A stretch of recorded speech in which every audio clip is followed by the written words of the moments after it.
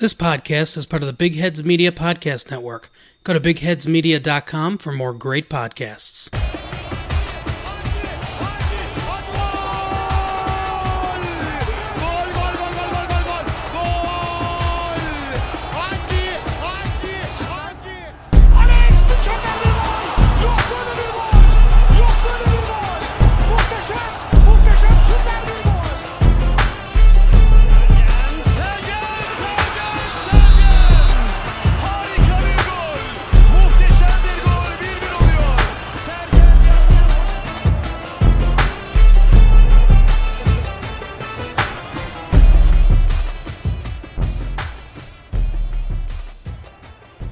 Hello everyone and welcome back for a new season of Football a la Turca. My name is Kaan Bayezid and today I'm joined by Jakub Marafolo, Özer Dinger and a debutant Sinan Schwarting. Guys, welcome to the show and thank you for joining me for this first episode of the 2021-2022 season. Hello. Thank you. Hello. Good to be back. Thanks for having me. No Fenerbahce voice today. Burak unfortunately couldn't make it. And my dog just... Oh, maybe he's a Fenerbahce voice. I was gonna say, is your dog basically saying right now that he's like, "Excuse me, sir, I'm a Fenerbahce fan." Pega bata. He's correcting you. She's like looking at the roof as if there's something inside. Wait, I'm gonna throw her out. Wait. Is it a yellow canary? No. Maybe. That's good. Can't train them to bark when he hears the words, you know. I was gonna say, either he's a Fenerbahce fan or he hates Fenerbahce. It can't be both. I was asking if maybe he saw like a raccoon or something, and then they were saying maybe you lived in an area with too many buildings to see raccoon. No. I live in a forest, man. Oh, That's what I thought. Yeah, Right now I live in a forest. So it's just a pigeon go. landing on the roof or something, and she just goes crazy. Nice. Yeah. Anyway. Unless you've been invaded by canaries, dude. Yeah. Yeah. Anyway, You let's. should keep a piece of that in there for the entertainment value. Yeah. I'll Dog keep a little bit of it. Because Okay. he really did speak up as if you were a Fener fan, Right. Khan. Like, no offense, but... Well, sorry about that interruption there. The dog, I think, heard a little yellow canary. No, so no Fener fan tonight, unfortunately, on the panel. So let's try to keep the Fener bash to a minimum, guys. I don't think there's anything yet we have to talk about too much, right? Just don't get your dog started again. Let's move on. Yeah. No more talk about Fenerbahce. So it's a new season, guys. We had a thrilling season last season, but no crowd, and now the crowd is back. That has to be amazing for I mean, I don't know how you guys are experiencing it, but even with just 10,000 people or something in the stands last Friday for the Beşiktaş game, because 2 days or 3 days before the start, they decided to notify everyone, well, you need to have had your second jab for at least 2 weeks. So for a lot of Beşiktaş fans, that meant they couldn't go. So the capacity was only at 25% rather than 50%. But how did you guys experience that first weekend with fans back? It was interesting to see Giresun because they were back in the league after all these years with a brand new stadium, and they had the fans in there as well. So it was nice to see kind of all those things coming together nicely for once for a brand new team. So it was, like you say, it wasn't full, but it was nice just to have that human touch, you know, to be able to see the expressions on people's faces, to be able to see the fans screaming and swearing and doing all this unspeakable stuff to the cameras. It was good, just like old times. and like the horny cameramen over focusing on like the woman in the crowd. Oh yeah, that's always exactly. an important feature. No, I agree. I thought it was fantastic. It was great to see, just to hear actual fans again. None of the fake stuff or anything.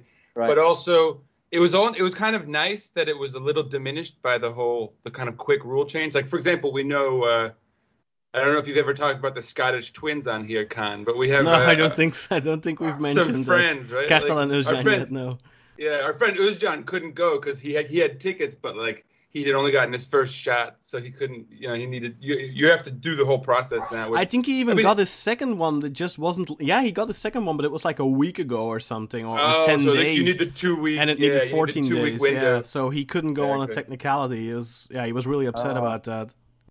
But on the other hand, what's good is that that there was just like a little preview of the sound we're gonna get. It's gonna be even louder, and then potentially even louder than that in the next match. So I think on the one hand, it was like a good little preview of what to expect, and it was great to hear. I'm sure for guys like Valentin Rosier or Ghezal, in our case, guys who had just come to Besiktas last season, and you guys have your own versions of that. But, for them to finally hear some of those Turkish fans that they, I'm sure, heard so much about previously, it must have been really nice for them, certainly.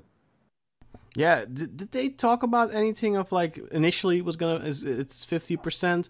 Did they say anything about increasing that gradually as the season goes on? Yeah, I think they did. I think they did towards the end of the year. Depending on how things go, I think they're going to increase it. I think there was a statement like that a few months time. Yeah, because I believe in the Netherlands and in Belgium it's at 100% already that the crowds are allowed. I might be mistaken, but over here the crowds have been at games for a while now. It's not something new that they started that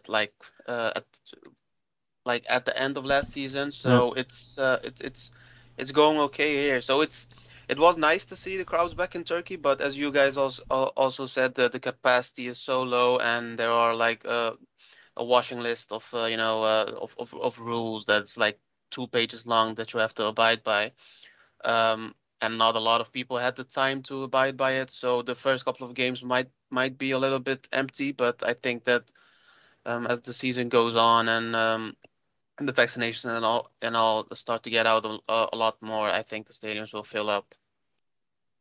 Yeah, for sure. And I guess like completely unrelated to football, like even our Scottish friend over there, I think like I'm not convinced he even said, I was like, are you excited? Are you relieved? You can't get the virus anymore, or you won't be hospitalized. He was like, I just really want to be able to go to a Besiktas game.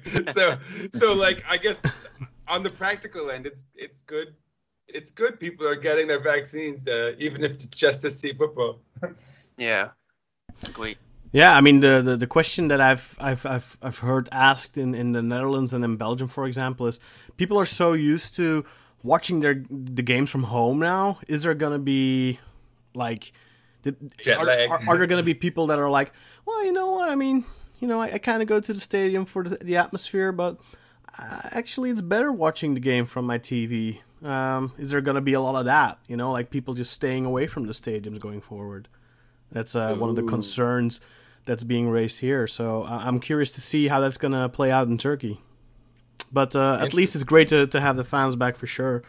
Yeah, exactly. So initially, I mean, there's not too much to talk about. Trabzonspor are the first leaders in the league with a very impressive win. 1-5 away against Malatyaspor, which was a great game for a couple of debutants like Marek Hamšík, who immediately got a goal and an assist. What do you think about his addition to the team now, Jakob? He's a class player, of course. Do you notice that he's still lacking a little bit of fitness, or did you think those 6 months at, what was it? Did he play at Elfsborg? I think it was Elfsborg, right? Did that do him good, you think? Is he top fit? Yeah, as far as I can see, he played a couple of the friendly matches before the season started, and played like one full game. The last friendly match I was against Başakşehir, I think. But yeah, players like him, I kind of think he's similar to players like Sosa. They don't really rely on their speed a lot, and they can still ping off passes like there's no day tomorrow, And that is what you saw in the first game, and in the game against Roma. He has the intuition to run to some places. He's able to see the pitch on a different level, and his passes are okay. But I think the midfield is really stacked. So you have players that are kind of doing multiple things or kind of doing the same thing. But I think that the new transfers, I well, Gervinho scored and assisted. Pretty much a whole attacking. I said it a couple of times. I think that Gervinho is going to do really well in the league. I was surprised by him because he still has the pace and he has the muscles to push everybody off the ball.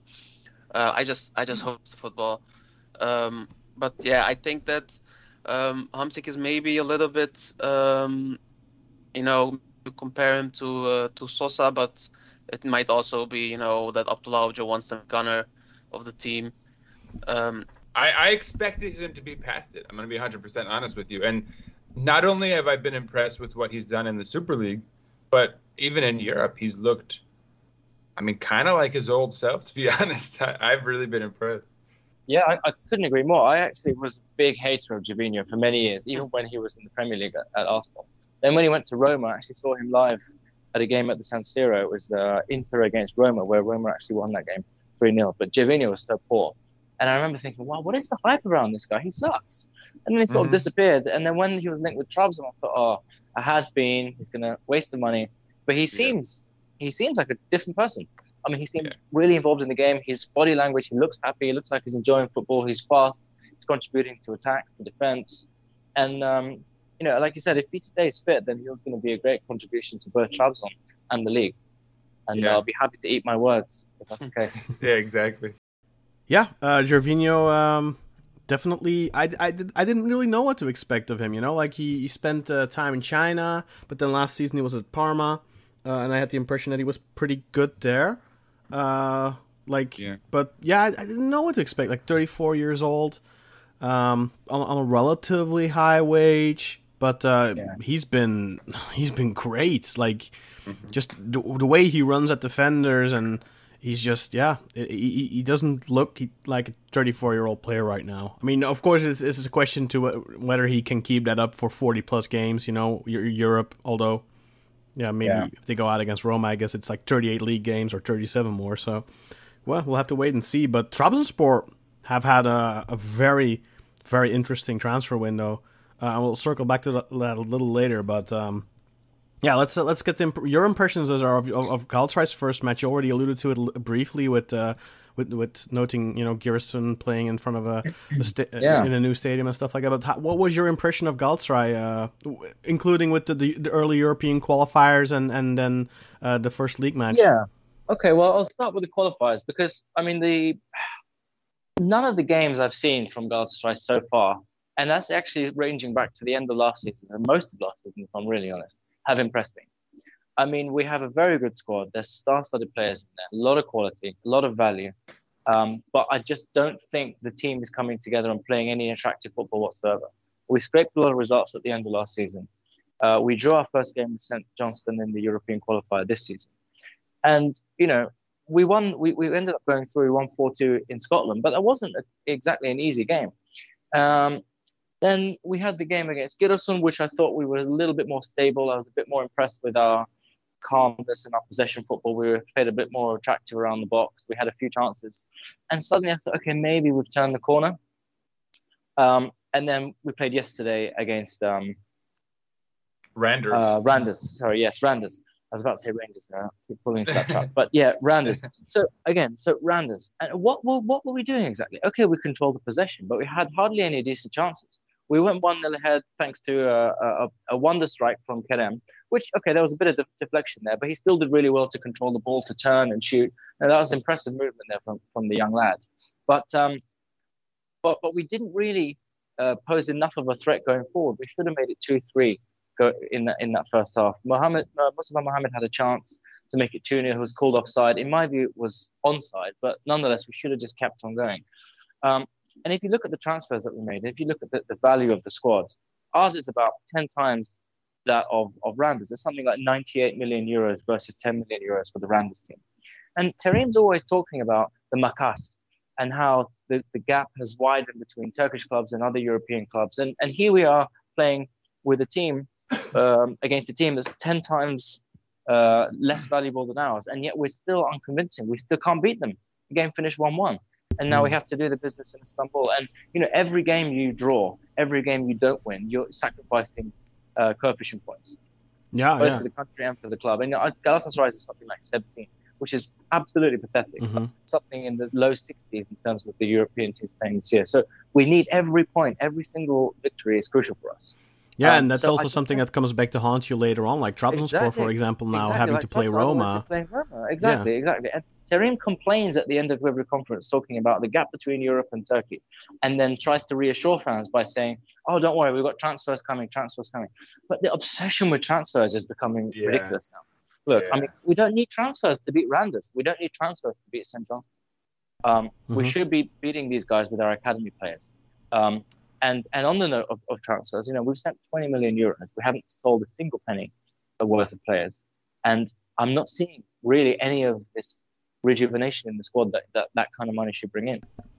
Well, they did sign. I mean, I don't know about that because I like I'm liking Sasha Boy, for example. And, Sasha Boy, that's true. He was a brilliant scouting find so far. You know, he cost €1 million. He's 20 years old. He's been very impressive.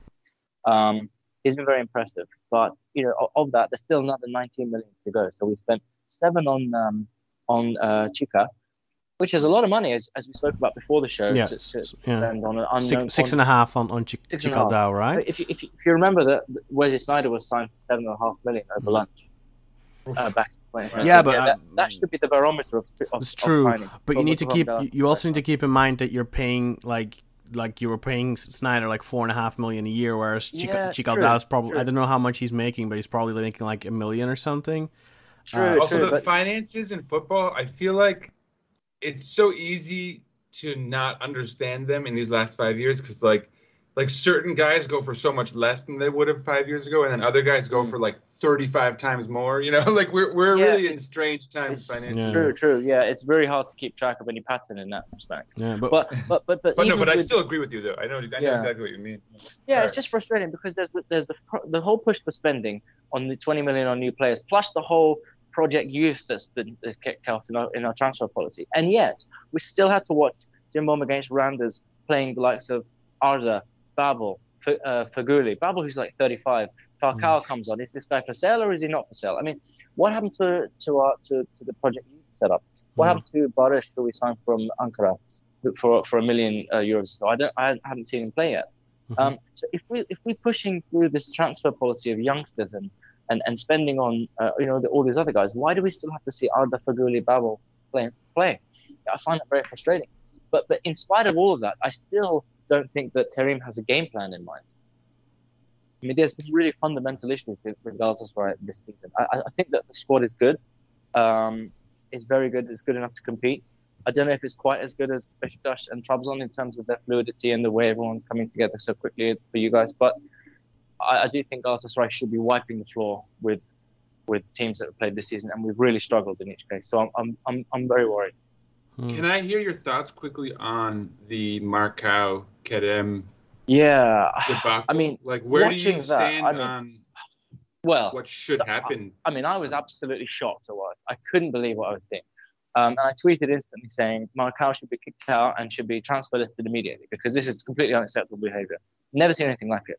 To attack your own player, headbutt, and then 2 punches during a game. I mean, it's tantamount to assault. I mean, Kerem could surely go to police if he wanted to. And Terim said after the game, we'll sort it internally. I don't think he has the luxury to say that because this is a TFF matter. It's potentially even something more serious, like I said. So TFF giving him an 8-match ban, I think, is just about right. It could have been worse. It could have been 10. It could have been more, and no one would have really said anything. I think the maximum was 10. Was it the max? Okay. I think according to the rules, it was between 5 and 10. And 8 is. Oh yeah. So I think it's inverted commas assault. Yeah. And look, let's be honest here. Because it's Marcao doing it to Kerem, some Galatasaray fans are coming out saying, "Oh, 8 matches is too harsh. TFF is against us." But if it was Serdar Aziz in a Fenerbahce show who did the same thing, everyone would be calling for a whole season ban. So we have to approach it, objectively with a cool head. I think 8 games is fair and could have been worse. And I'm really disappointed. I don't know if I want to see Marcao in the Galatasaray shirt again. And how do you feel about Kerem? Because a part of me that feels like, at the very least, you have to get to the bottom of what it was that set Marcao off, right? Absolutely, yeah. Also true. That hasn't been discussed at all. I mean, something must have happened to trigger Marcao. There was something about the shush gesture that it looked like Kerem was doing. I don't know what it was about. Maybe he wasn't defending enough, or he said something. But there was obviously a trigger there, which hasn't been discussed, not by Terim, not by Kerem, and not by Marcao in his own apology. So it's a really strange situation, really strange. I mean, so the reason I asked is because I'll be, a kind rival, if you will, but I really think the Super League would not benefit from either one of those guys not being in it. Kerem Aktürkoğlu is a fantastic, sort of prospect, in the Turkish sense. I mean, he's a little old, but he's certainly incredibly talented, obviously. And Marcao is probably your guys' best defender all around, and he's a fantastic addition to the league as well. He's probably one of the league's best defenders. In fact, agree. Certainly in the top 5.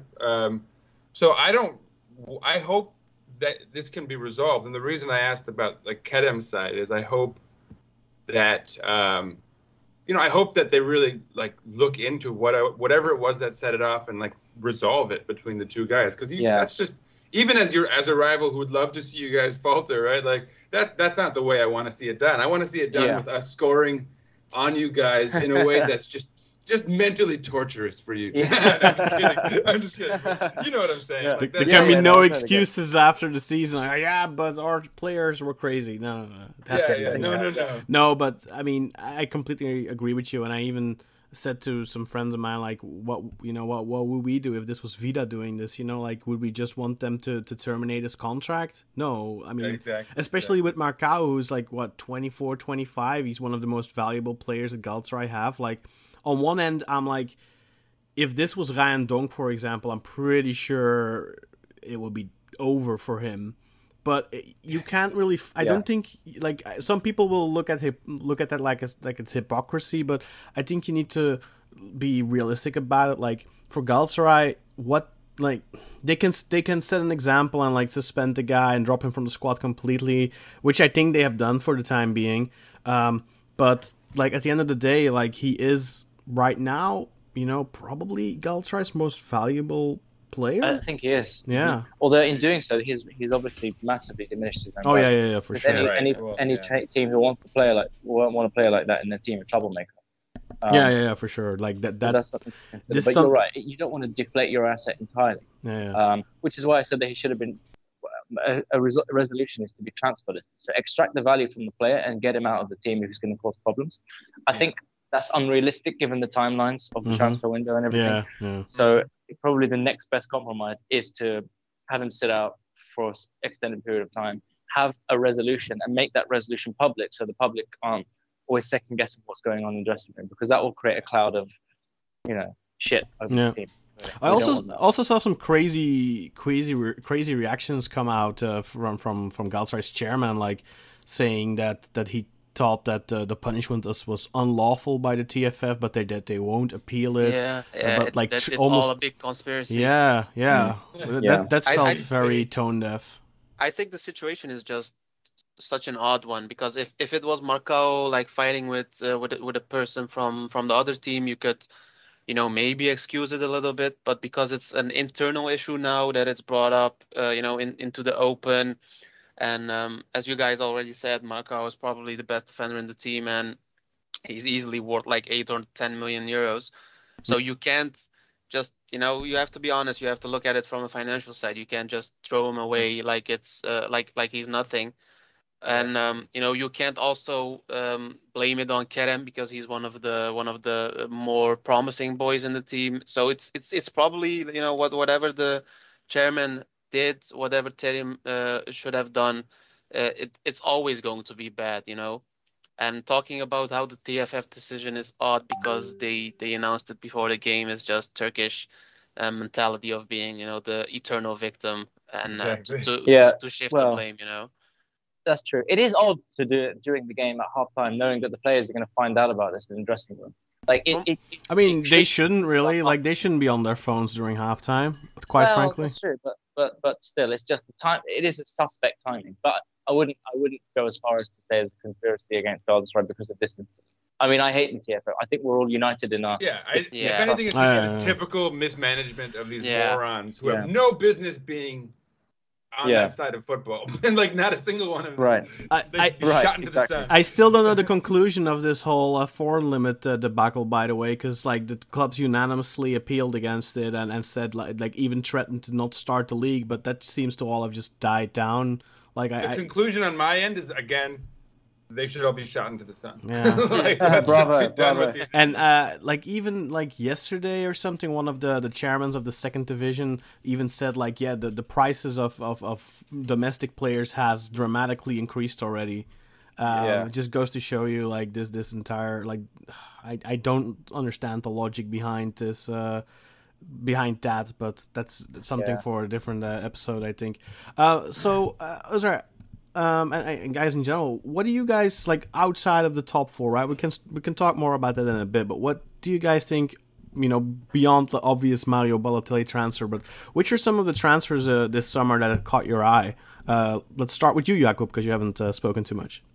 I think that the one that flew under a lot of radars is Ahmet Musa to Karagümrük. I totally forgot that he was there, but you know, he played his first game for the team and he immediately scored, and I was shocked because I always expected him to come to Turkey, but I thought, you know, it would probably be one of the top four teams will drastically overpay him and you know try to make you know fans happy with it. Like at the end of the window. Yeah, when the first three options fail. Yeah, and what also surprised me, he's only 28. I really thought he was like 32 or something. So, you know, Karagümrük did last year. Last year they did okay. I think that they went through a pretty good transfer season. They also got Benatia, who used to play at Juventus. He is 34 years old. You know, Biglia did really good last year. There was even talks about him going to Fener.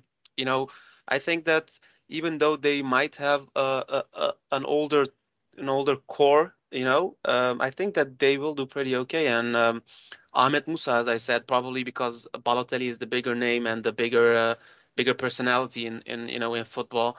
I think he overshadowed his transfer a little bit, and he's going to surprise a lot of fans because I can already see Karagümrük playing against Galatasaray, Fener, Beşiktaş, or Trabzon, and they concede a goal from Ahmet Musa, and everybody's going like, "Oh my God, I can't believe that our stupid board didn't get him for free." And you know, I can already see it. Yeah, I mean, now that you mention it, we could have used him.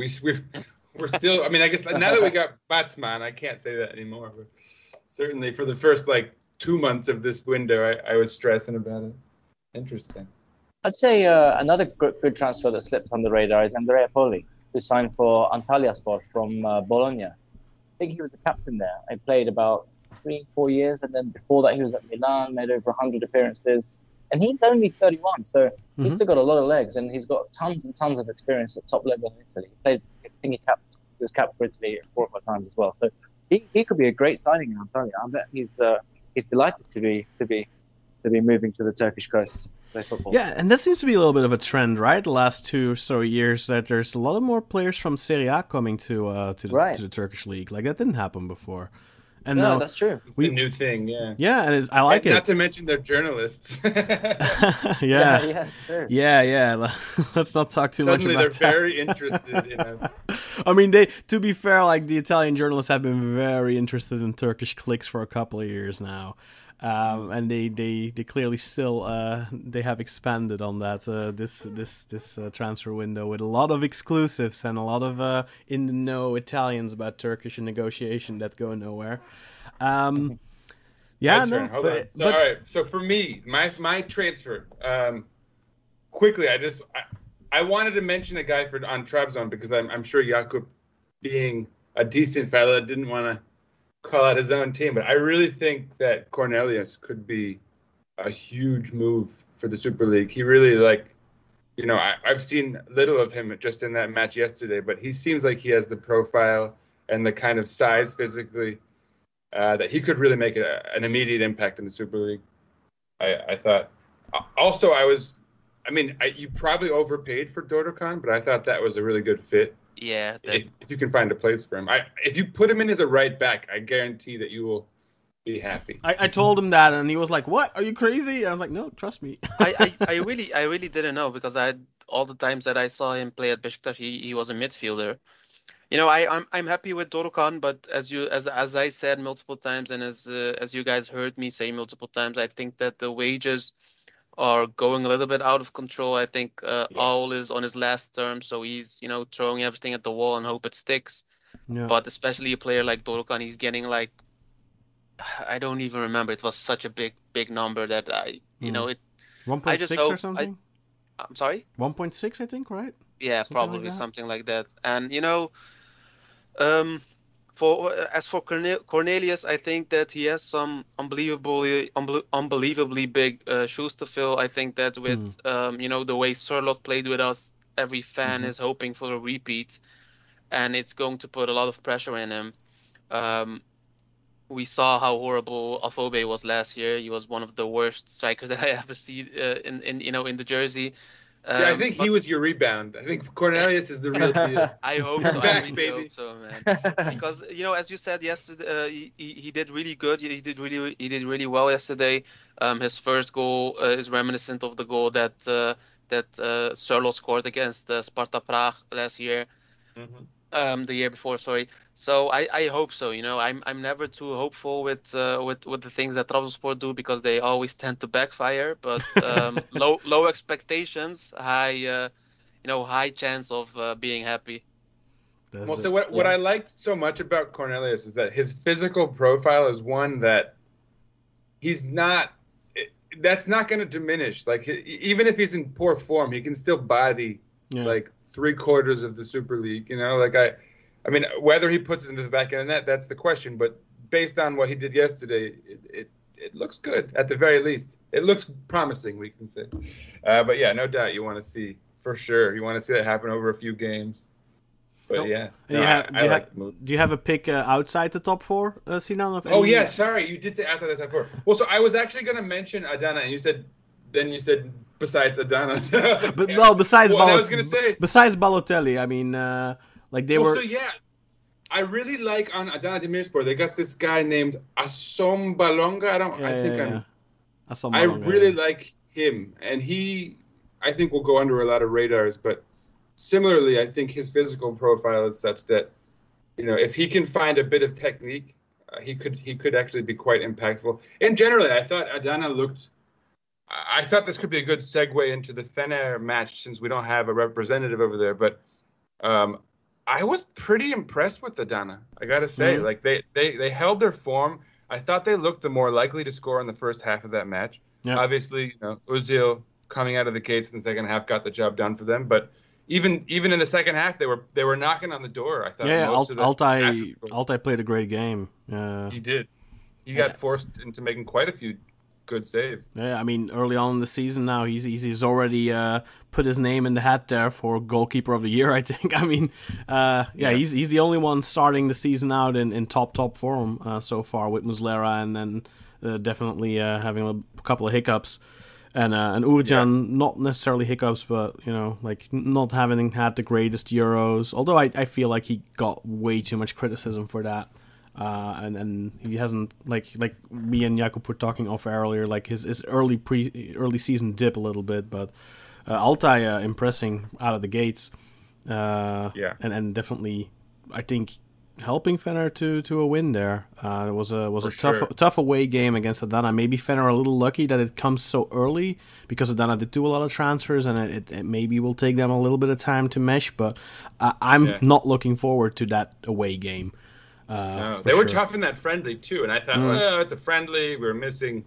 I mean, still, we haven't played with Alex Teixeira or our striker, who's Batshuayi now, but still, Adana looked solid enough in sort of every facet of the match that I thought, this might not just be another Antalyaspor type of kind of signing old big name type thing that Turkish teams have always done. Yeah. They might have had a vision there. I don't know. How much are they paying Balotelli a year, though, Adana? Like, it's quite a lot, I imagine, right? Anyone? I thought something above 3. Oh. That's what I thought. Yeah. Because he's getting that, and Belhanda is also getting like like 3.3 million or something. Really? Wow. Yeesh. Crazy. But the Adana chairman has a couple of ties to. Of course. Yeah. He is government tied, so even if Adana break the bank and they demolish the transfer limit, there's no way that you know. Which they're is going to say curious though, because Adana Demirspor kind of known as a leftist club, and then they have AKP Weird. ties and some Going the wrong way. some other ties. Yeah, Yes. selling their soul. It's curious. Well, let's talk about the transfer seasons of the big clubs then quickly. Like Fenerbahce, not much. They didn't really do a lot of movement. What are they doing, by the Yeah, way? who do they sign? Yeah, I mean, I guess they are kind of in a position where they kind of feel last season Last we year back by did a lot. Plus, they're in Europe now this season, and they're already having troubles like being able to register players for the Europa League. Like they just loaned out Ozan Tufan to Watford now, which made some financial space for them to actually be able to register, I think, Pelkas and stuff. With an option. And then I mean, Gone. they were forced to sign Samata for like 6 million euros Yeah. with one of the worst deals in history, as Trump would say it. But you know, I think they actually started pretty okay. They got Serdar Dursun when nobody thought that he was going to come to Turkey. I think that he's a pretty good backup. I don't think he's a starting player, and being Turkish, he can also, you know, he's also not a part of the foreign limit. And they got that Korean guy that is supposed to be pretty good, the defender. But and Burak Kapacak from Bursa. Yeah. Who's supposed to be a big talent. Yeah, I had really good But, stats last you season. know, no really big transfers. Yeah, like Steven Cocker, and he's immediately shown the door already. Yeah. Not only that, but a number of guys have been shown the door, right? Yeah. I mean, a lot of the guys they kind of overpaid last year for have had to. Gökhan Hit the Gönül's skids. contract did not get extended, and then Caner Erkin. I thought it was a little funny though, because Caner and And Vitor- Sosa too, right? Sosa's out.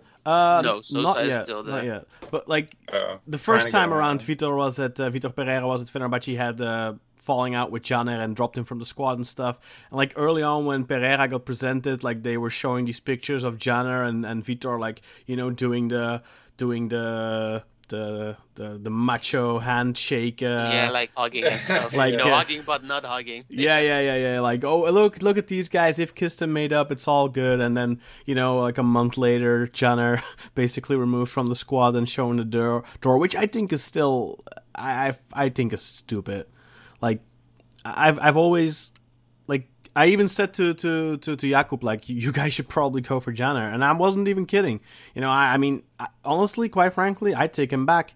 Like, maybe not on a big deal, but like, you know, squad depth, why not? You know, he's not the best defender, sure, but I wouldn't just because I wouldn't want him to take Ridvan's. no, yeah, I mean, but you know, I mean, I think Yeah, I know what you mean. On Yeah. paper, like yeah, theoretically. on paper, like he's still a good player, and I mean, I understand maybe Vitor Pereira doesn't want to play with him, but I did have the feeling last season that he played a pivotal role in the fact that they were in the title race for as long as they were, and like in the first half of the season, their stretch of 10-15 games in the beginning of the season, he had a lot of assists, and he was really important for them, and those points ended up, you know, helping them at the end of the season to still be involved in the title race.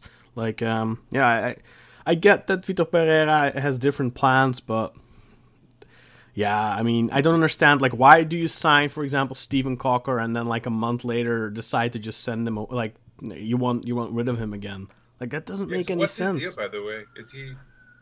I think he's on like 1.2 million a year for 3 years, so they'd have to I pay wouldn't him. have taken him. Crap, man. We I kinda mean, need the- that third Not for that defender. money. I wouldn't have but taken Yeah, I him. guess for that the money. thing was that they also said, like, they made an announcement on the site saying that you know, the future, that was before Pereira was announced, that the future coach already, you know, agreed to the transfer, so there should be no issue.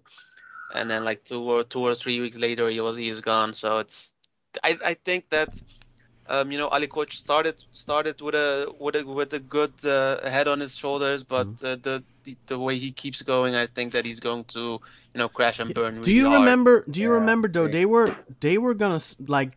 It seemed all but done that they had signed Fonseca. Do you think that Fonseca maybe fell through at the last minute and that Vitor Pereira was Plan B? I'm pretty sure it was. Yeah, Because Fonseca wanted a lot of money and he wanted to bring his own staff. I think that his like yearly cost would be something around like 5 million or something, I thought, for just the staff. And coach probably looked at it and looked at how awful the Turkish lira is at the moment and decided to go with the old trusted one. Yeah, but I don't think that Pereira is going to do okay, by the way. So, but Yeah, but what's okay? Isn't you do think or you don't think? But is that enough? I do. Is that enough for Fenerbahce this season? Top 3, like no, it's not. Like no way. Given Mesut Özil and all that, and like last season, no way. And no way. Aren't they in a position where it's kind of make or break for them? Yeah, I think they have to win. Yeah. That's why I'm very surprised that I get downsizing, right? Clearly they had eyes bigger than their stomach last season, right? But this year, I feel like that just puts all the more pressure on them to make sure that they kind of keep as much talent as they can, add that like maybe 1 or 2 pieces they really needed, and just kind of go all out. But on the other hand, perhaps last season really hit them hard financially, right? Because finishing where they did, having made all those investments, maybe they really don't have that option. On the other hand, so I don't, I'm ambivalent on them. I feel like they really need to go for it, but I'm not sure they can. I was fully expecting for Ali Koç to come through with a couple of more under the table deals this summer, with a lot of money under the. Fenerbahce, we're talking about Fenerbahce. He had to pipe up. Yeah, exactly. Like she heard something again, and there she goes. No, but like I did think I read a quote the other day from Ali Koç. Like, is the Turkish transfer window, is it ending after most of the European leagues? Do you guys? Ooh, you think it's an ace up his sleeve? Ooh. No, I seem to remember reading something along the lines of we deliberately asked the TFF to let the window last a little bit beyond the other leagues so that we can still make some deals in those last week or something. Yeah, like that. I think you're right there. I believe it ends on the 7th of September. Yeah, and most of the other leagues will probably close on the 1st. So it's possible that there's still a couple of players that didn't get offloaded in the transfer window that then suddenly become available at discounted prices, and maybe Ali Koç is planning on shopping in the discount bin. Kind of the Abubakars, like remember last year, and really Abubakar like made our window last year. So. Yeah, Gezal, yeah. I mean, Gezal was the deadline day move that ended up, So I think Ali Koç is not done yet. But I mentioned Abubakar too because I think he's a guy who Porto would have liked to have offloaded, and I think it sort of dawned on them that he was stuck, so they just let him go. Yeah, and that's how we could just swoop in, and he ended up being, in that sense, a very valuable move, obviously. So I think Trabzon and Beşiktaş are probably largely done this window. Galatasaray, I expect. I don't know. Like Özer, what are you thinking? Like, what's the latest that you're hearing? Is Galatasaray still in the market for a specific position? I think so. I mean, if you look at as I mentioned before, we spent 20 million, but still, the striker position is still up for debate. We don't have a number 10. The wingers are kind of. I mean, I don't think we can easily say this is Galatasaray's 11. And Terim referred to this in the post-match conference at the end of the game yesterday, saying that we still might sign players. So. I don't know where this money is coming from. I don't know where this desire. I can answer that. To cover everything up is coming from. But yeah. No, but according to the TFF limits, so Galatasaray's Champions League money from last year is counting toward their limit this year, and that's why you're seeing Galatasaray spending 20-something million, whereas Beşiktaş, Fenerbahçe, and Trabzon are spending like between 5 and 7 million. And the reason for that is because Galatasaray have that movement space from the Champions League. And I also think that, I mean, this is how I would do it as if I was Burak Elmas, probably thinking, well, we won't have Champions League next season, most likely. Even if we do, we'll have to play qualifiers, so it won't be a guarantee, because next season the champion has to play qualifiers. So I think what he's doing is actually kind of smart. Like, in the past, we saw Galatasaray, like, spend big, but then go for older players. But now, they're actually, like, I really, like I said, I really like Sacha Boey so far.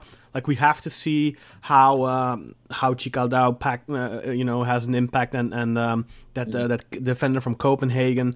Nelson, yep. Yeah, again, but, another big money signing. But young players, right? Like, they're like 20, 22, 24. Like, those are all moves for the future. Like, I mean, also it depends on how they'll ultimately end up settling.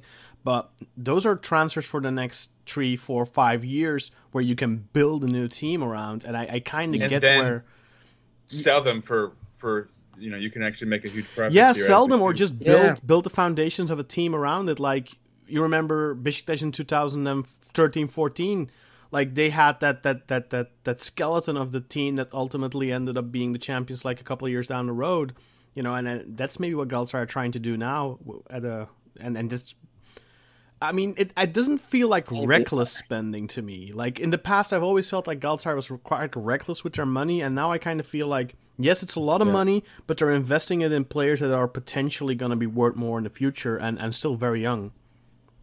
I've actually been low-key jealous of you guys. Really? Because of guys like Mohamed and now Sacha Boey. You guys are really getting the right profile for our clubs, I think, because we are at a point where, like, the rest of the Super League are getting more money than they ever have before, and so they've been able to invest in ways they haven't. And we, having all the debts and the FFP stuff, have had to become way more creative. So I think your guys' approach is really, like, we've done it minimally vis-a-vis, like, Rosier, obviously, and stuff.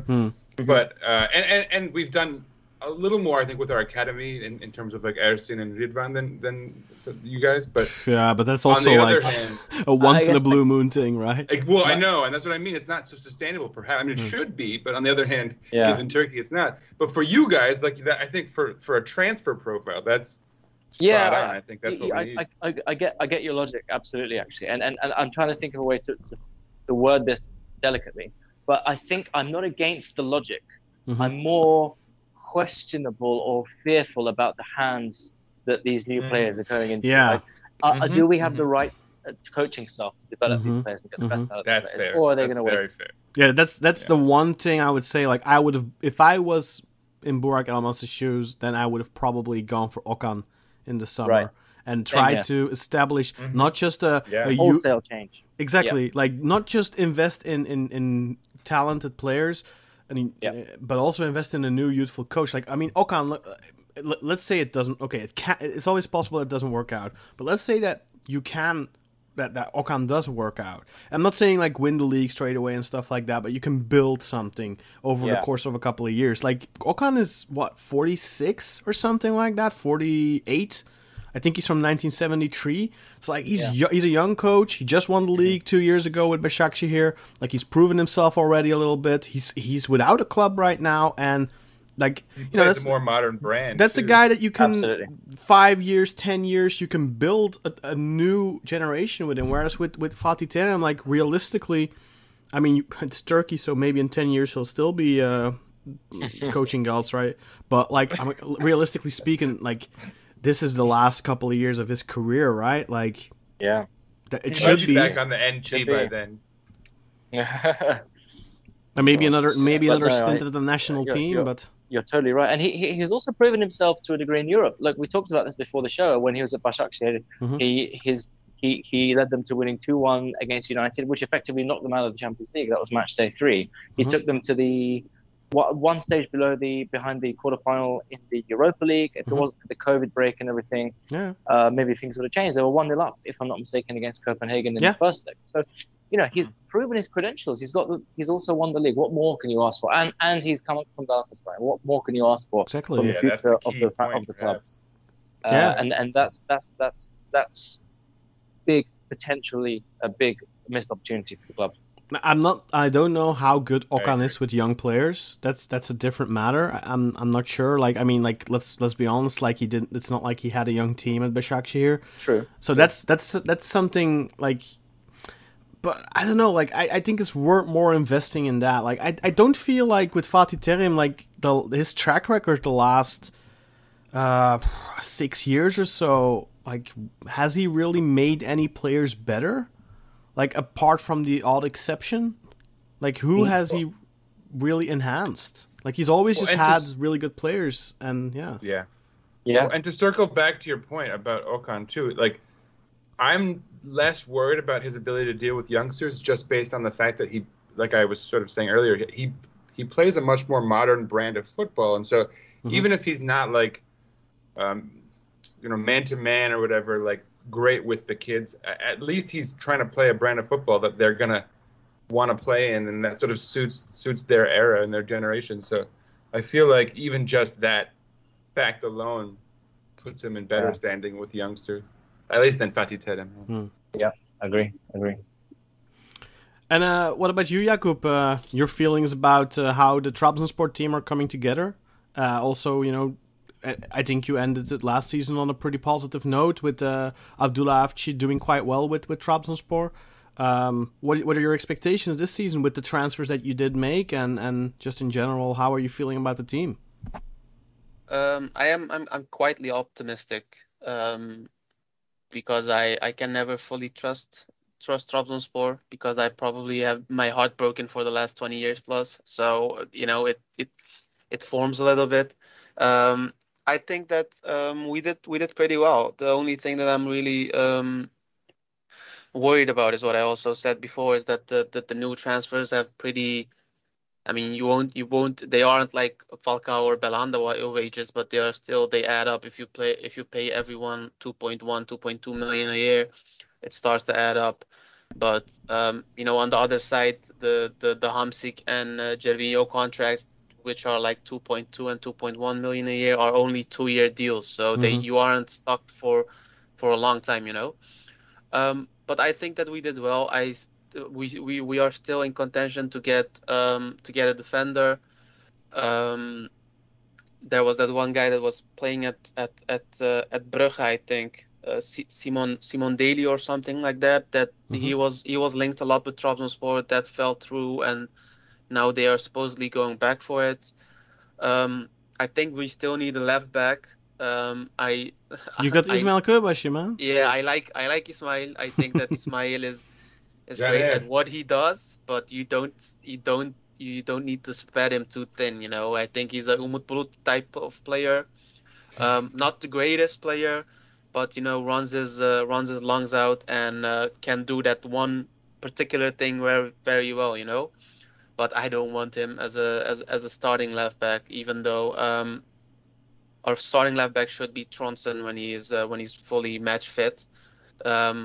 You can even call him a new transfer, which I think he's pretty good. He's a midfielder. Tronsen? I thought he was a midfielder. I was going to say. Yeah, he's a midfielder, but he has played. He's the reverse Dorukhan. he plays as a left back.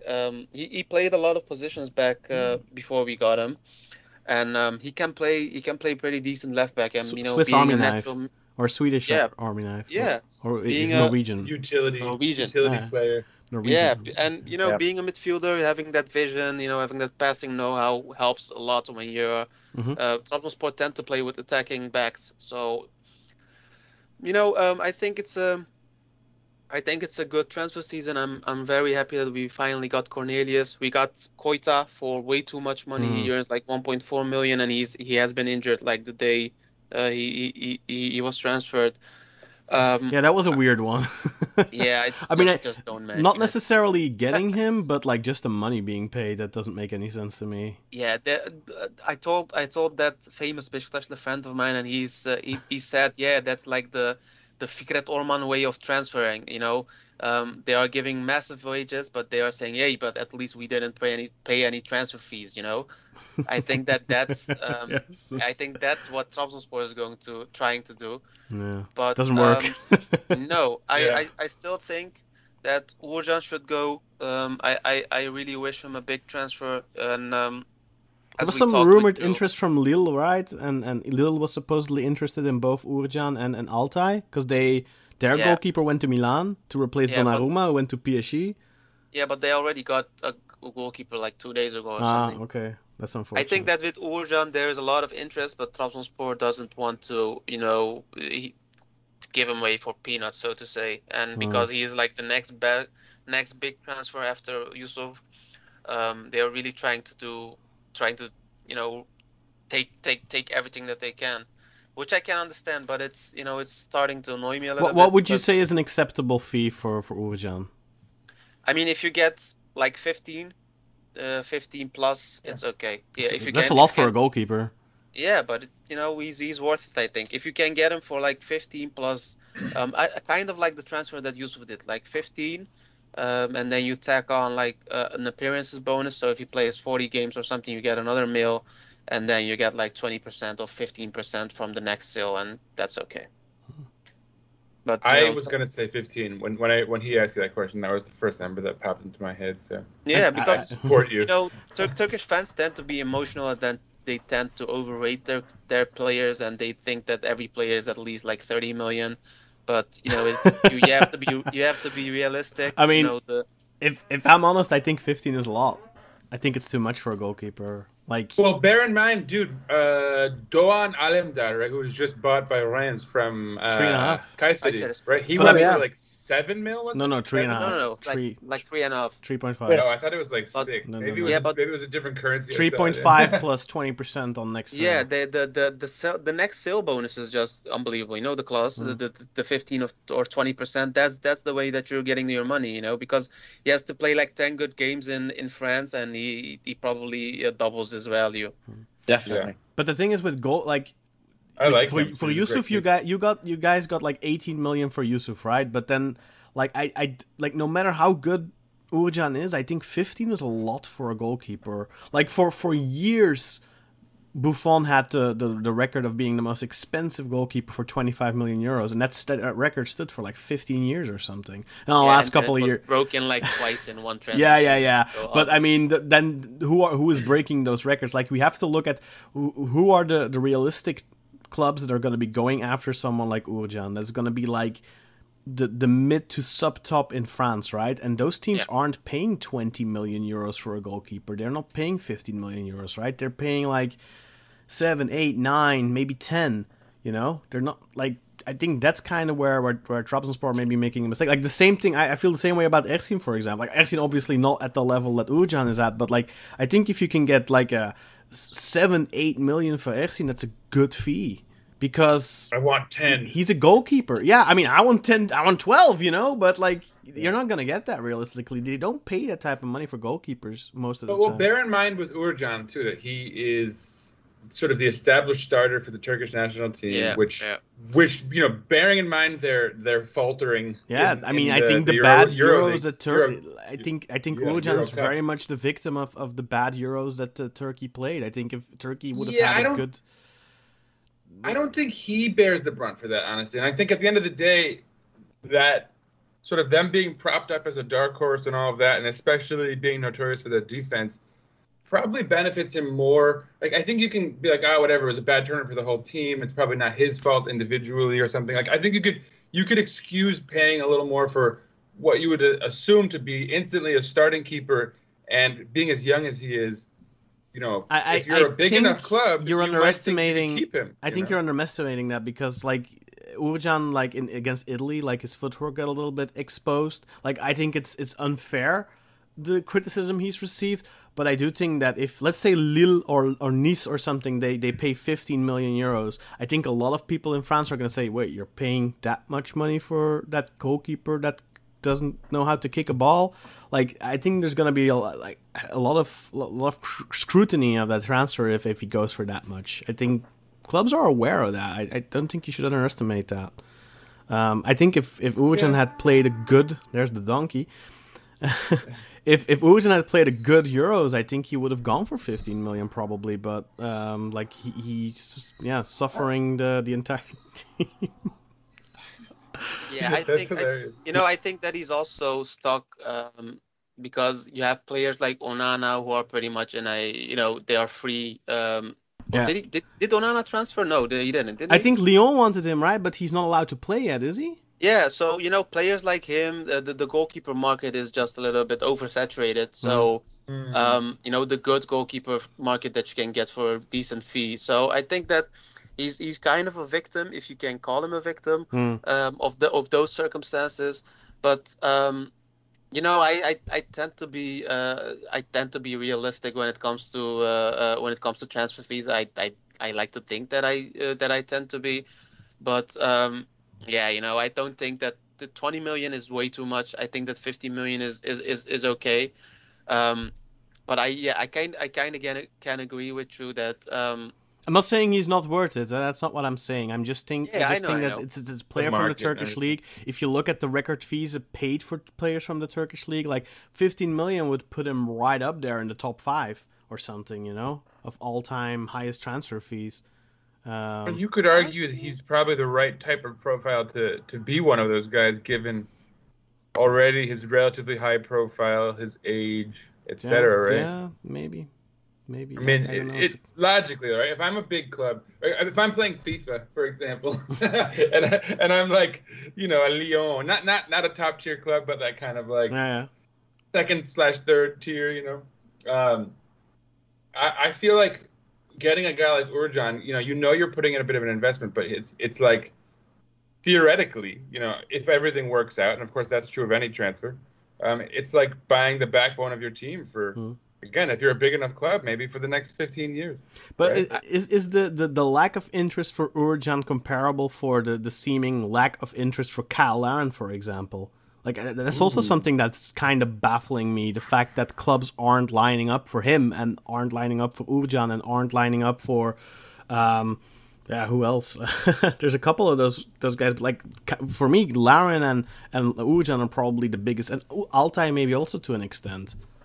Yeah, there was talks about Altay and a potential Inter move, but I think that a lot of the news that filters down to social media tends to be just hopeful of a move, and just guesstimating, so to say, and I think that they will find the transfers. I do, now that you mentioned it, I do find it pretty odd that that Larin has no connections to any team, or Is that an Mbappe mini, like a mini Mbappe, where Mbappe is just refusing to extend and just knows he's going to Real Madrid already next season? Maybe Larin has. I think Kyle Larin basically said, "Don't put in your bids yet. My contract's running out, and I can join. Whoever." Yeah, who I knows? want. Like maybe he wants a chance in the Champions League this season, and next season he goes to Marseille or something, for free. And he because Marseille actually that's maybe exactly the club. Marseille or Everton are the two that I've heard a few rumors about over the last. I don't think Everton will be signing a Besiktas striker anytime soon. Maybe someone. That's right. I don't think they want to burn themselves twice. With all the there was another British, like, was it like Burnley or something? There was a smaller English side that was. Have you guys seen? I know Umut's pointed it out a few times, but what do you think of Watford's midfield? Yeah, they got Kučka, they got Ozan, and Etebo, right? Yeah, Etebo, yeah. Kučka, Ozan. Ozan. Like former Super League. Yeah, and then who? Trio. They still have a defender, Ekong. What's his name? Also another Super League player. I think Watford are going to relegate this season. Is that where you're going with that? Yeah. I don't think that midfield is not very promising. I think. I mean, no. I am a. I'm a big fan and a hater of Ozan Tufan. Like, I think when he's playing to his potential, he's a fantastic player, but he's such a lazy bastard, man. Like, yeah, if he's not chubby. I heard again that he came to the training camp. He was overweight again and stuff like that. It infuriates me that as a professional footballer, I'm not in the greatest shape of my life, but I don't get paid to be. Yeah, no. So exactly. I have that excuse, but me too, and I'm sticking to it. Ozan on a great day is really good, but it's so hard to motivate him, and we saw that he didn't have the best Euros either. Yeah. I just Yeah, hope I had for him on my his sake fantasy that he team. does well. I thought he had a bad Euros. Like for Terrible Urjan, Euros. Urjan I think is He kind was of the the one I victim expected of. the most from. Yeah, I mean not the most, but like for me, Urjan was kind of For the me, the victim of most. the I was bad gonna team say. performance. But Ozan was for me one of the main sore thumbs sticking out. Like just walking the entire time, not giving a rat's ass, and just being Ozan on the. That was just. I don't understand how you can go to the Euros, represent your nation, and then be that uninterested. And Khan, I'm sure you recall, but last season in both of our encounters with Fenerbahce, he just ripped us apart. Oh, yeah, the yeah. only reason He always the only does. reason they were competitive with us Yeah. is because of him. Yeah. And so I literally put him on my fantasy team. He's like and- Rodallega. Does always well against Besiktas. Yeah. What is that? Is he just he wanted us to sign him? Like, what is that? It's funny because Aaron's tweet was like something like, this tweet like also not sent out like a thank you to the big Fenerbahce family, blah blah blah, and Aaron said something along the lines of this won't age well or something in 2 years when he signs for Besiktas, and I was like, yeah, that's probably true. No, I mean, I'm pretty confident that he's gonna end up at Besiktas at some point because let's be honest, like he was gonna go to Besiktas from Bursa. And then Bursa leveraged that to get a better offer from Fener and then kind of forced him to go to Fener because he wanted to go to Besiktas to continue with Channel. And I think it's just always been a bad marriage because of that. Like he's never had a coach. Like I think the biggest issue is he's never had a coach to kick him up his ass at Fenerbahce. He's I mean, I guess Sergen could have been good for him, right? Sergen would have beat his ass. I mean, Sergen's the one that rehabilitated him at Alanyaspor. Like Fener were ready to bin him and give up on him, and they sent him on loan to Alanya, and Sergen's the one that rehabilitated him. If it wasn't for Sergen, Ozan Tufan's career would have been over. I mean, over. You know what I mean? Yeah, and like Henri Zespor or something. Yeah, I mean, Ozan Tufan just another example of why you shouldn't go after your rivals. You should. I mean, obviously, if you feel like it's a good signing, go for him. I'm not saying like if Galatasaray are interested in, let's call Arda Kizilda from against Sterbeli and they need a central defender, and Beşiktaş are interested in Arda Kizilda and because they need a central defender, by all means. But like, Fener have this tendency of going after players just because the other teams are interested, and they want just out of spite. Not necessarily out of spite, but just to prevent a good player to go to another team. Like they did the same thing with Mehmet Topuz back in the day. They did the same thing with Miroslav Stoch. They've done it. Mehmet Topuz they're my eternal rivals because of Mehmet Topuz. Still, I can't. I think the most ridiculous example is just like a year or two ago. You remember when Sivasspor was at the top of the table in January, and they were gonna sign Fallet, and Fenerbahce signed Fallet just so that Sivasspor couldn't sign him. Like it's like you're 660 million in debt, and you're wasting your money on that. It's ridiculous. So petty. It's fun. He's back in the league now too, right? And Anderlecht used to do that as well back in the day in Belgium, and look where they are now. It doesn't work. Yeah, Stop it. It's stupid. Just buy players that you need, not players that you don't want other people to have. The kings of pettiness, man. What are you gonna do? We weren't gonna do this, guys. So exactly. Hey, so I was looking at Gaziantep's roster because we're playing them next, Beşiktaş. Yeah. And I came across the name of Recep Niaz, who, if anyone recalls, was once upon a time a Turkish Messi when he was like 18. Oh yes. Yeah, one of the failed guys at Fener. Yeah. Right. Yeah. I wanted to put together a little list of failed Turkish Messis. You guys remember Onur Bayramoğlu? Was it? There was a. Oh yeah. Right. There's a number of. But I don't know if he was a Turkish Messi, but yeah, he was. That might not be. There was another guy at some point. There was a really. I can't remember the kid's name. He had a really long name, and then he didn't. Just completely disappeared. You have the usuals ones. You have like Mohamed Demirci is one that I always to quote. Recep Niaz was one. You had that guy that played at Galatasaray back when I think Emre Aydin Yilmaz? No, not Aydin Yilmaz. He was one too though. If Umut was here, he probably immediately. You had Barış Memić. Yeah, Barış. Oh Memić. Barış Memić was supposed to be the next Gökdeniz, yeah. Like those next big things. Let's just call them the next big things, not necessarily even the next Messis. Özcan Özgürcan was one. Cafer Can Aksu was one. Cafer Can Aksu, yeah. Batu and Karadin is, of course, was one of those next big things. Not the next Messi, but the next big He's thing. destroying with Hikimol at this moment. Yeah, but in the they are third, like or in the third or fourth something. league. Yeah.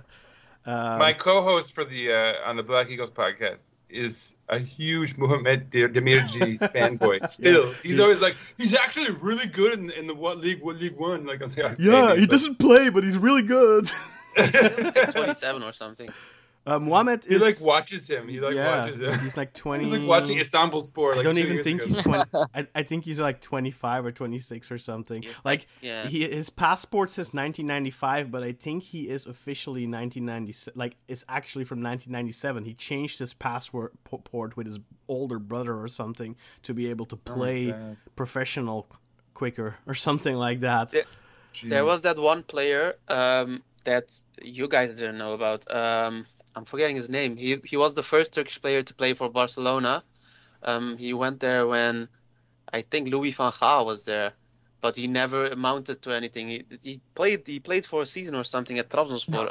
Seyit Cem Akpınar or something like that. Don't even know that name, honestly. Seyit Cem I was gonna say, it Ünsal. could be NS Unal in a couple of years. You know but what? Not, I think not Barcelona. this is quite familiar. I think I tweeted about this guy a while ago. Yeah, he was at He was in he the was at news. Kayseri, then Gençler Birliği, then he was loaned out then he played at some team in South Korea, and then he was transferred to Barcelona, Korea. where he was. There's like a picture of him with I think Guardiola and stuff playing on the same team.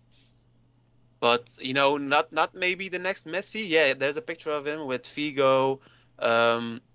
It looks like Guardiola, but I don't think so. Luis Enrique and This There are a reminds lot me of of a funny story. Like Özcan, Özer and Sinan and me, we used to be on this forum like 12, 14, 15 years ago called Soccer Fans Network. And there, you remember there was this guy, it's like a Galatasaray fan, Finn Aslan, and then a couple of other guys. And there was this video of the supposed next big Turkish talent, and he was playing in the youth of Real Madrid and stuff. And he had like put these videos up on YouTube of himself supposedly. And these guys, they went like all Inspector Gadget on his ass and like uncovered that it was all fake. But like this, don't you remember that? I remember that. This guy was getting some He was actual. like a young kid. He was who getting trialed around traction. different clubs. Yeah. And Yeah. he played for Real Madrid and for Inter Milan. And he had like all like these YouTube compilations and stuff. And like there was actually like I believe the media picked up on it and everything. And then those guys in Soccer Fans Network they exposed him. Yes, Yes. I do remember that scandal. That was so fun. That was We funny. caught him, yeah. Yeah. That was like in 2009 by the or way, something. Jakub, do Yep. not look up Turkish Messi on Google. You don't want to know who they've dubbed the next one. Oh, who? Oh god. probably Abdul Abdulkadir. Kadir. Abdul Omur. Kadir, well, It's yeah, all- Oh. So first it's all like how the new Messi from Turkey ruined his career, and it's about Emre Mor. So Yeah. that's done. We forgot He's out. him. Yeah, exactly. And so then there's Omur is apparently next. They're Yeah. all chatting him up. And then there's like one old one, and it's Mohamed Demirci. Yeah. There's some good stuff in here. the OG Turkish Messi, Mohamed Demirci. Where were we, guys? We kind of went off track there. Yeah, we're off topic. We We've lost started it. with Recep Niyaz at Right, Denizlispor. Recep Diaz. That's right. In Gaziantep. Gaziantep, Gazishehir. Yeah. Talking about Gaziantep, they had Sagal last year, who I Yeah. thought that could be a pretty good player for like a top 4 team. I think that he would do pretty okay at Beşiktaş, but I don't know where he went. He was Sagal? playing last week, but he got a red card. Yeah, he got He got a went on- goal and then a Yeah, red card. Yeah, he went to Gaziantep. He who Where giveth. was he takes playing? away. Denizli or something? Yeah, he was at Denizli. Denizli, Yeah. right? Yeah. He was Talking pretty about transfers, Çaykur Rize has acquired Boyd from Yeah. you guys. good. Yeah, Tyler Boyd. Yeah, I just. Oh, is it saw them- official? Just Wow. yeah, Oh, they like just announced flash it. news. Yeah. Also, one of the disappointments at Beşiktaş, I think. A lot of people thought that he would do Oh yeah, much I had better. a lot of expectations for him, and I think it's a shame that he is going to Rizespor now. Like he should have stayed with Sivas, but he didn't want to. He wanted to go back. He wanted to stay at Beşiktaş, and now I think Sivas got Pedro Henrique and stuff in the meantime. Like Riza Çalınbay really wanted him with the team. Like it's a shame because I think at Sivaspor he could actually, like I think Sivas are gonna be contenders for Europe again this season compared to Riza. Although don't underestimate Riza, they made some good moves this season, but I don't know. It feels like a step down from Sivaspor for him. I feel bad for Tyler Boyd. Yeah, I me don't too. know that he ever got his chance. I thought he played well when he initially arrived, and he had that nasty injury, the concussion with Samasa. Yeah. And then, it's just a bunch of bad luck. Like, even now, I would love if he could be on the team, but then you look at, we've got Gazal, if he had and Larin, if he could count as if there wasn't a foreign limit, or if he would count as a Turkish player, I would have him in the team in a heartbeat. I really like Tyler Boyd. He's a good footballer. He's not in special, but he's a good, solid footballer, and works he's really a hard hard. Worker.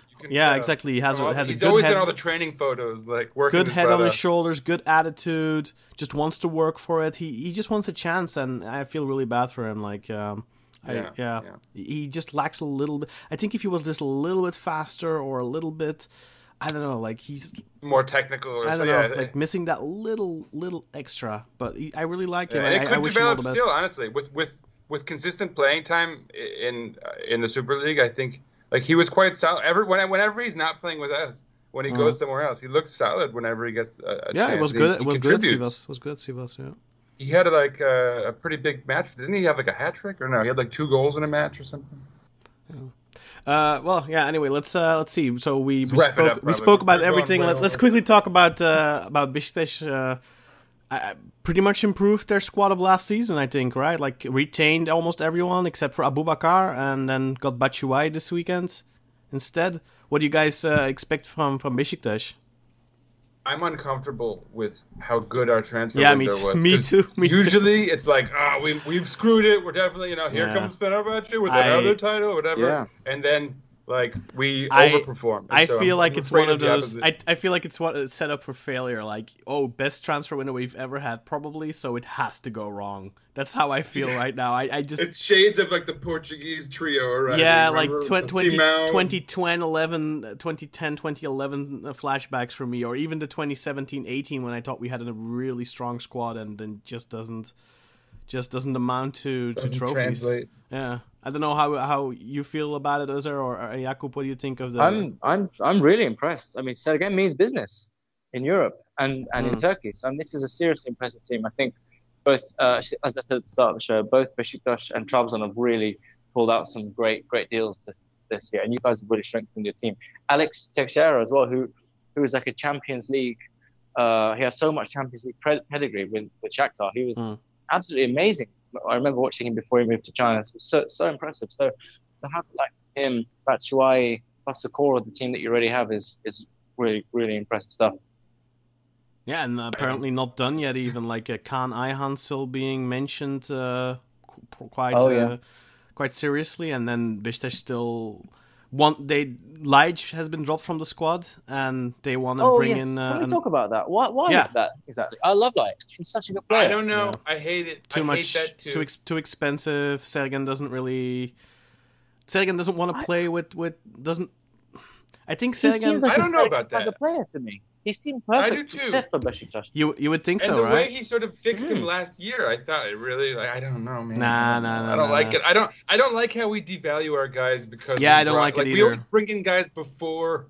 You know what I mean? I also don't like. Them I don't like the Turkish politics of hey, we want you to leave because you earn too much money, so we're gonna drop you from the team and you have to train like alone. it's his I fault, hate right? it. Same happened with Galatasaray, Falcao and Feghouli. The Burak Yılmaz comes out and says, "Oh, he's earning too much money, $9.5 million per year." Well, that's not his fault. He didn't sign his own contract. Yeah. He didn't.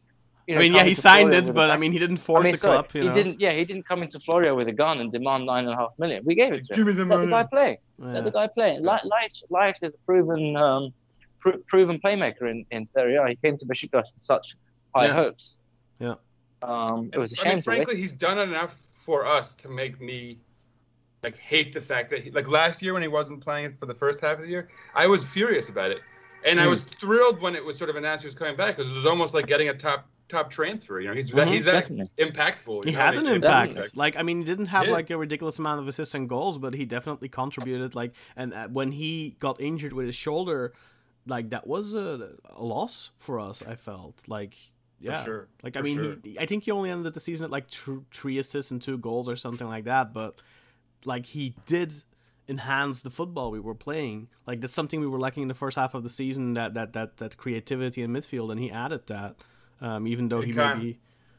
Yeah. The Khan Ihan move, by the way, I just got total deja vu about when we got Kedem Fry, which was like the icing on the cake for that. Remember? Speaking of that transfer that went bust, Kedem Fry was like the icing on the cake for that one, right? He's like, back he's a Turk. He's back in Turkey, isn't he? He's Malatya, I Is think. he out of wasn't he in like Israel last year? He's at Karagümrük. Is he? Karagümrük. Yeah, he was in Holland he? last season. He was playing Where is he? for. Who was he playing for in the Netherlands? I want to say Cambuur, but I Yeah, don't yeah, know no, for sure. Cambuur. Yeah, you're right. Cambuur, FC Cambuur. Yeah. And Yeah, he said and then he Cambuur. went the year before or 2 years before that he was in Israel. No, he was in Emmen. Sorry. FC FC Emmen. Emma, right? Emmons, Yeah. exactly. Sorry, yeah. I say, yeah, right. I don't know FC why Cambuur. Cambuur. No, FC Emma, Cambuur, same thing, right? Don't they even have the same colors or something? red and yellow? No? Yellow and blue Oh, yellow and blue. is Cambuur, and red and white is Emma.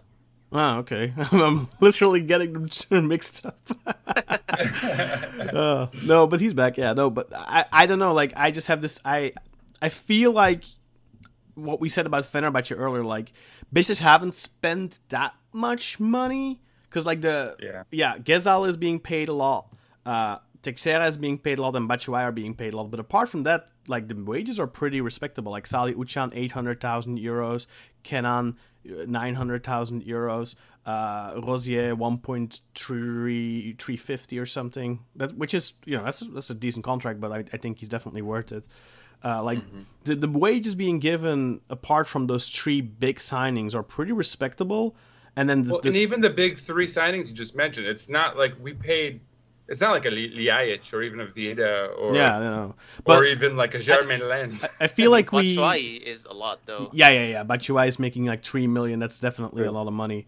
But he's also just a 1-year loan, so yeah. But let's say he does really well. Like Beşiktaş are gonna try and keep him, right? And then they're gonna have to pay like 10 million euros, and I mean, I guess like 2.5 million at least. But I mean, if he proves worth it, they'll probably cut his fee though, his wage rather. Sorry about if he would be sirens willing, over here. that's better than a donkey and a dog market. I was gonna say it's really the two opposite extremes. You have the New York sounds of like sirens. Yeah, and I have your rural Belgian donkeys. Yeah. Just before we started, the U.S. Navy Blue Angels were flying over my place as well. Hey, there you go. Look at these guys showing off with their modern technology background noises. And I'm stuck in the barn. It's like someone being carted to the hospital with COVID, right? It's like, look at our fancy New York. I'm kidding. But to circle back, like for me, I kind of feel like Beşiktaş have to be champions this year. Like this squad, not winning the title with this team is like would be almost a travesty. Like, I mean, and it's kind of weird because last season I think Sergen did the unthinkable with the team that he got. Like, I mean, in hindsight, sure, he had quality, but like going into the season, I don't think anyone expected Beşiktaş to be the champions, and he kind of did the unthinkable. And then now it kind of feels like the opposite, where like, you kept your squad from last season, and that's also one of the reasons why Sergen didn't extend straight away. Like, he was playing hardball with the board. Like, he didn't just want to go into the Champions League with a team that had no chance. And that's one of the things he really hammered home in the negotiations. Like, he wanted certain guarantees, and Alex Teixeira was one of the players that was a number one player on his list, and he got them, and now like he's got everything. I think like this the first time he's got to deliver. He does. I can't believe it, dude. I really thought there was no way we could keep both Rosier and Gezal. First of all, my whole thing was like, let's at least keep the squad intact. Let's keep one of the two. Was the rationale most people had. And then to keep both, and then add Alex Teixeira, and then add Batshuayi. Yeah, I mean, I'm sort of blown away, and like you said, quite scared because and Kenan and Salih, who I think are both really great additions, and then maybe even Kaan Ayhan, who's also, I think Kaan Ayhan is like a rich man's Najib. I don't know how we're doing it. I don't know how we're doing it. Yeah, but I mean, he's like Najib, only good. Yeah, it's a good only comparison. good. He's like Najib, only good. I honestly think that Kenan Karaman is maybe the best transfer you guys got this year because he has that low expectation. You know, Teixeira, You know, Batshuayi are probably like better players. Mm-hmm. But I think that Kenan, his value is going to be in how little pressure there is on him and how relatively low his wages are. Yeah. Because I really liked Kenan. I really Mhm. hope that Trabzonspor got him because he's that hard worker, and I think that he will really thrive in the Turkish league. Yeah, I mean, the first match you immediately saw it against Rize, like that first goal is all Kenan. That's just him not giving up on a seemingly lost ball. And, you know, that's that. And I thought he was the man. For me, he was the man of the match against Rize. He just worked so hard. He just was a nightmare for them to deal with the entire match. And he's not a crazy quality player, but he's like, you know, like a Hurs player, a mentality player. And I feel like with Larin, I feel he's the type that he does a lot of work too, but it's all with that idea of to score a goal. And with Kenan, it's more like selfless work for the team and just, you know, running your lungs out and hope it ends up into something positive. And I'm really happy with that transfer. Like it's low profile, and I know a lot of people don't really rate him because of the national team, and he plays on the wing a lot there. And when he's playing on the wing, he's usually used as a dirty meter maker. You know, like he's just used to, like against Italy, like the only thing he did there was defend.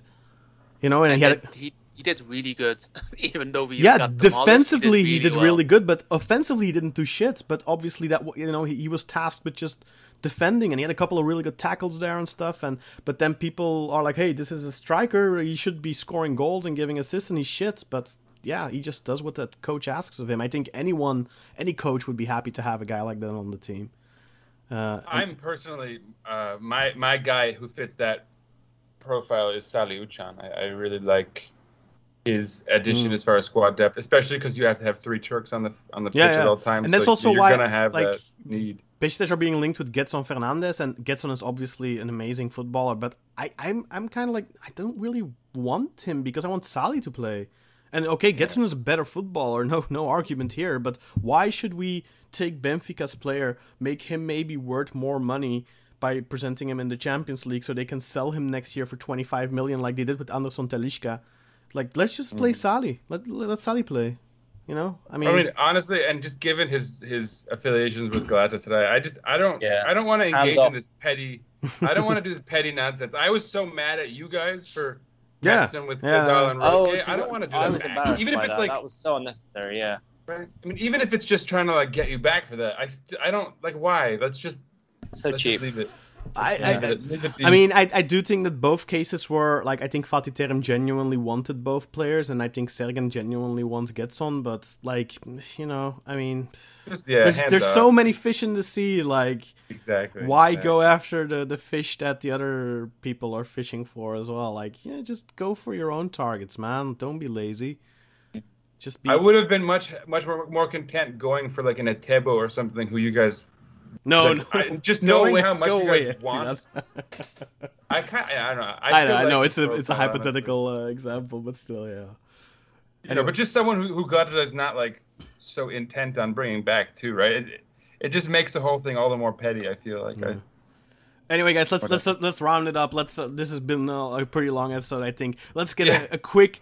I'm gonna get your guys' opinion. Let's do a champion this season, and let's do some relegations. Like, you don't have to do 4 relegations, but like 1 or 2 teams you definitely think are gonna go down. And let's get to who do you think is gonna lift the league title this season, or even give the top 5 finish. Let's do it. Let's make it really interesting. Ozar, let's give you top 5 and give like 2 teams you think are gonna go down. Oh, okay. Go down. Damn. Okay, I'm gonna say Giresunspor to go down and Rize to go down. Yep. Fingers crossed. I hope so. Champions, I'm gonna go Besiktas. Bring the pressure on y'all. Yeah. Second place, Trabzon. Third place, Scala. Fourth place. Let's see here. Fourth place, I'm gonna go with Antalyaspor, just for the hell of it. Okay. And fifth, Fenerbahce. Okay. What about you, Sinan?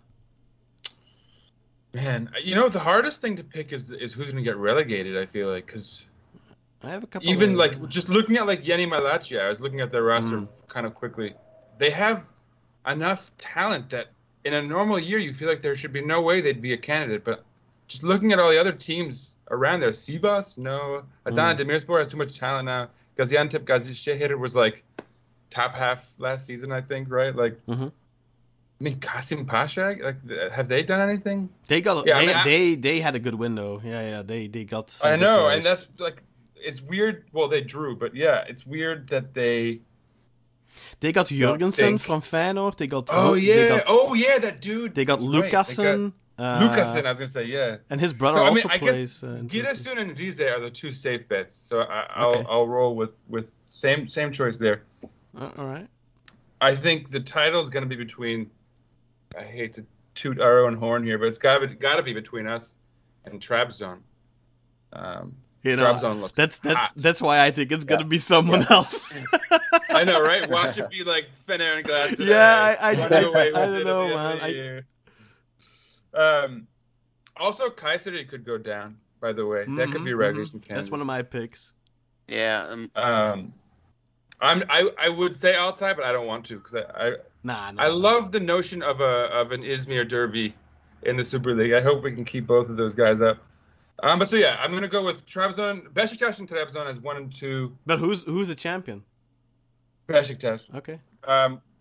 Galatasaray, Fatih Karagümrük, Fenerbahçe. Bam. Okay. And you, Jakub, what do you think? Wow, nice.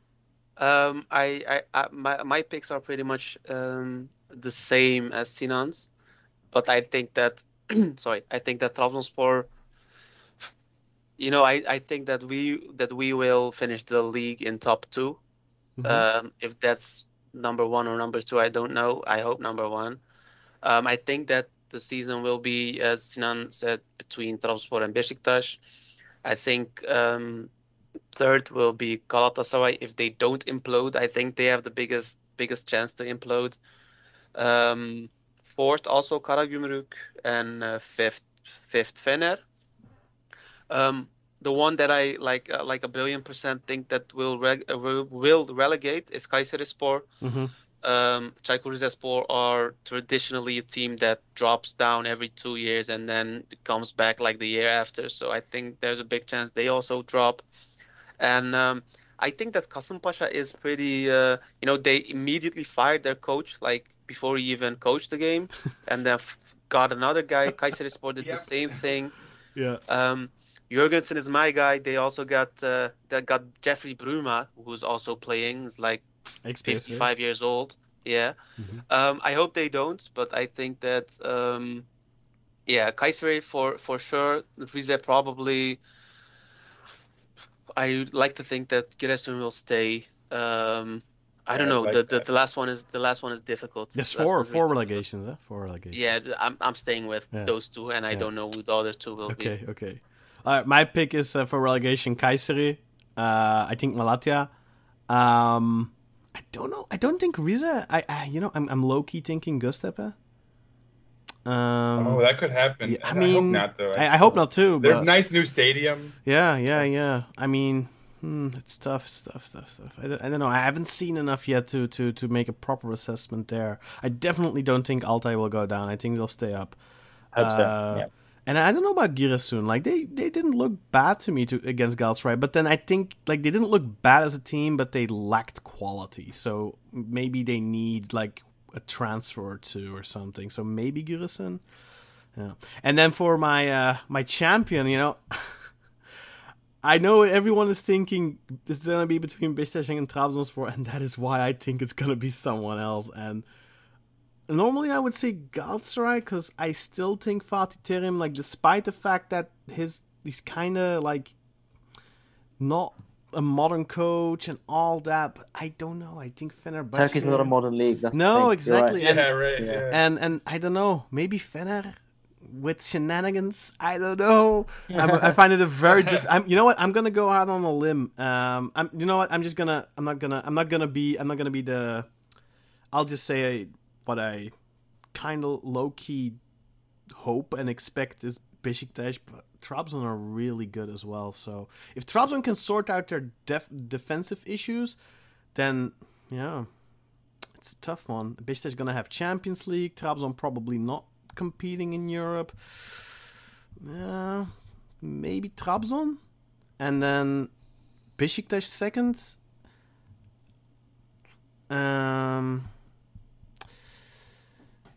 Who's gonna end third? I think Fenerbahçe, Galatasaray, and then Sivasspor.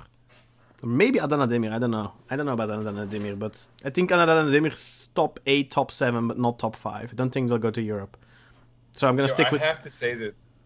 I have to make a note here because, like, live on air, Kayserispor is hosting Adana Demirspor right now. We've all picked Kayserispor to relegate, and they're winning, right? Adana Demirspor in top 5. Not me, yeah. It's halftime.